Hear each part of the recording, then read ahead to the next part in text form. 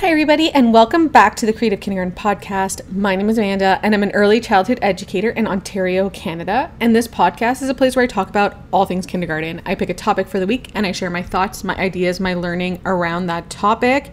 I am so excited to talk to you this week about getting ideas for your kindergarten classroom. This is something that I get all the time from just coworkers, from people on Instagram that I follow or who are following me, is just like, how do we create meaningful, engaging, play-based learning environments for our students, constantly having to come up with like new ideas to teach a variety of skills, to reinforce a variety of skills, especially if you're like in your first years of kindergarten education. Like, it can seem really overwhelming sometimes, and I really want to break down what that looks like for me personally. I'm sure there's lots of other people that have other amazing ideas, but for me personally, I'm just going to talk a little bit about how I get ideas and, what I do with those ideas to help me when it actually comes time to planning things, because there's a lot of stuff out there.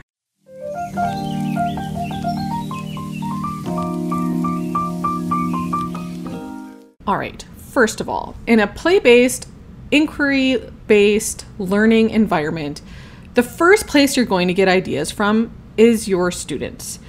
Those guys know what they're interested in, they know what they're capable of, and usually if you just watch them, you'll be able to get a lot of ideas on, what you can plan or materials you can add to a space to really expand their learning and bring, more learning to what they're doing. So, for example, outside, our kids were playing and they were so interested in the little helicopter, the maple keys, the seeds from maple trees, whatever you call them. I always called them helicopters, but the kids were calling them maple keys.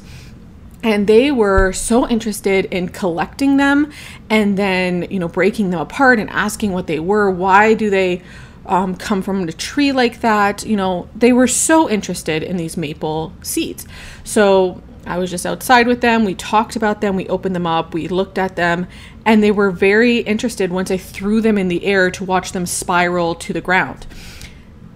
Easy. Bring those maple keys inside your classroom, have a student collect some for you, and they can continue their exploration inside. They can learn to sort the different kinds of maple keys because there's lots of different ones. They can, put out some magnifying glasses and they can look closer at them, put out some paper and some pencils and they can draw them. There's just so many different things that they can do. You can collect other types of seeds and compare them to the maple keys that they have. So some science learning, some sorting. We also found a template online to create your own kind of helicopter style paper folding thing, so students could create their own maple keys. And then we experimented with different, because they had to have a weight on the end of the paper so that it would spiral. And so we experimented with bigger paper clips as the weight, or smaller paper clips, no paper clips. What difference does that make? And we just expanded on the learning of these maple keys that students were interested in outside. And, that's where we took our inspiration from, was from the students themselves, which was really important. And so that would just be my first big suggestion, is to definitely look to your students to figure out, what they're interested in and how you can take that interest and expand it in different ways in your classroom. This definitely does take some practice. So if you're just in your first year of kindergarten, or you're going into your first year of kindergarten or second year, and you're still learning how to do this, it can be very overwhelming to start, a new teaching position, or to come into a new grade. So if you're not quite there yet, where like you're trying to figure out how to expand all the things, don't worry. It'll come as the years go on and you are getting more experience, you're getting more ideas, and you're just able to settle into the routine of being a kindergarten educator. It might take a few months, it might take a year, it might take 2 years. That's okay. We're all, just like our students, we're all learning and we're all growing. So we have to give ourselves that grace. Also, does this mean that every single time a student shows an interest in something, you have to like expand on it? No. They were very interested in these maple keys over a few days, and it was more than one student that was interested in these maple keys. So you really don't have to latch on to everything that the students show interest in. I really try to focus, my attention on things that are things that they have shown an interest in over time and multiple students are showing an interest in, or else you're just constantly chasing down like little things that they could, want to learn more about, but sometimes it just doesn't lead anywhere. So my first piece of advice, look to your students. Where do they want to go? What do they want to learn about? What can you do to expand their interests? My next one is my personal favorite. It's my next idea is to use my 2 free resources that I have for you. For the past 2 school years, I have taken the day plans that we have used throughout the school year in the classroom, and I have put them together into monthly idea lists where everything is broken down by week. I share, the resources that we use, the materials that we use. I link to things that might be important for that activity, and it's all pictures so you can see exactly what I'm talking about.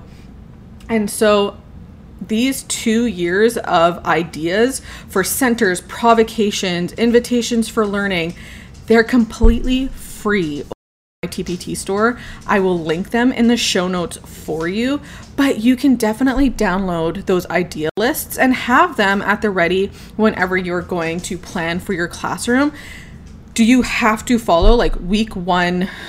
This is what Amanda did in her classroom, so this is what I'm going to do. No, again, we are following what students are interested in. We are following our own scope and sequences to, meet the needs of our students. This is just like an outline to help you, generate some ideas for your classroom and just make planning easier. So definitely check them out, but it's not like a year-long plan or anything like that. It's really just some ideas for things that you can do in your classroom, to reinforce the learning that is happening. Again, they're completely free, and I think each one is at least 70 pages long. So 70 times 2 pages times 2 packs of ideas that you can use in your classroom. Highly recommend you go and download those so that you can get tons of ideas that you can use. My next one is I use Instagram. I know not everybody is on Instagram. It can get very overwhelming for some educators because there's just so much out there, and those snapshots of life in the classroom can feel like either you're not doing enough, your classroom doesn't look like this, what am I doing wrong? All those kinds of feelings of guilt or doubt kind of seep in when you're looking at these curated pictures of other educators on Instagram or Pinterest. But I always take it as in the lens that 1, it's curated. Sometimes people do put out like the quote unquote bad stuff in their classroom or the classroom fails, but most of the time people are putting their successes out there. They're putting like that very curated list of things that have gone well for them. Does that mean that, everything that we're trying on Instagram, all the educators on Instagram, everything that we're trying is working out?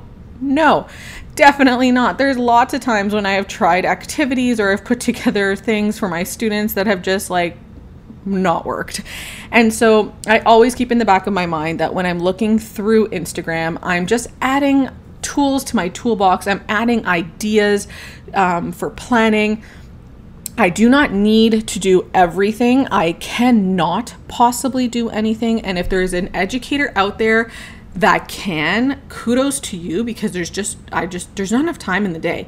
So really, I use Instagram to just in the lens of helping me just make my planning easier. And how I do that is that I have like my saved lists. So when you see an Instagram post, there's like a little banner thing. I think it goes into the bottom right hand corner of each post. And it's like a little save button that you can click on. And once you click on that save button, you can add that post to a collection. So what I do is I have different collections for different things in my class that I might be planning for my classroom. So I have a collection of art activities. I see so many amazing art projects out there. Am I going to have time to do all these art activities? No, but when I'm planning and I'm thinking about an art activity, there's something that students are interested in, I might scroll through that art collection to see if there's something that matches, something that I can do with my students. The same thing for math. I have a whole collection of math books. Same thing for Play-Doh and class books, sensory bins, DIYs for the classroom. I have literacy instructions.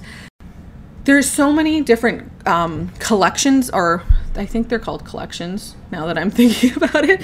There's so many different places that you can save things to, and you can really curate it.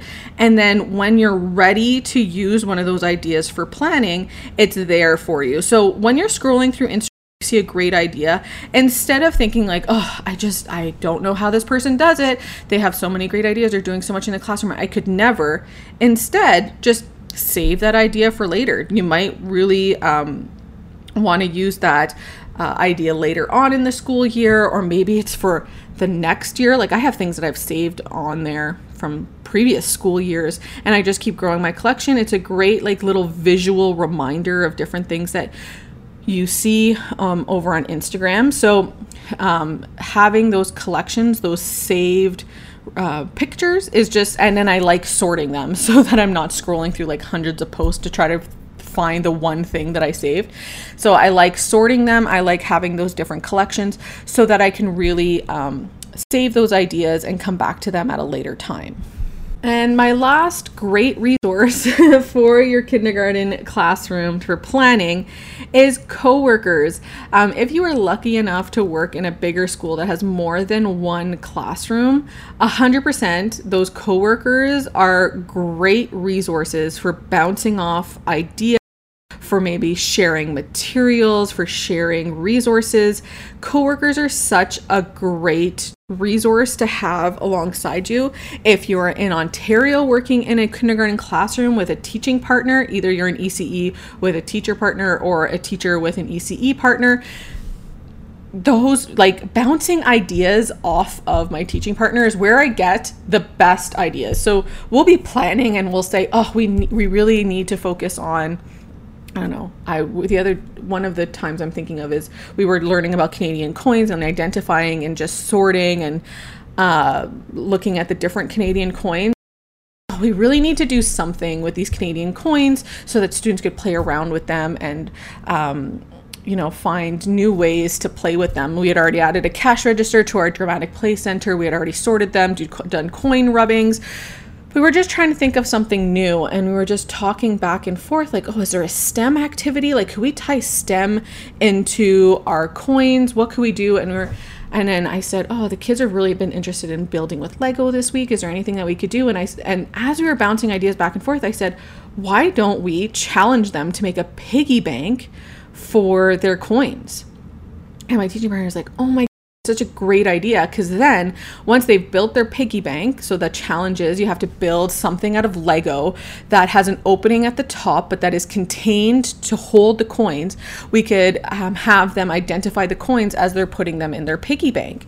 And this was a huge hit with students. Like, it was just such a simple little idea that, was born out of just talking back and forth with my teaching partner, and we came up with a great STEM activity for students to do with coins that not only was just a great coin activity, but it worked on their fine motor skills with the Lego. It was a great STEM activity. They were problem solving. They had to keep remaking it because, the hole had to be big enough to hold the coin, and they couldn't have any holes on any of the sides.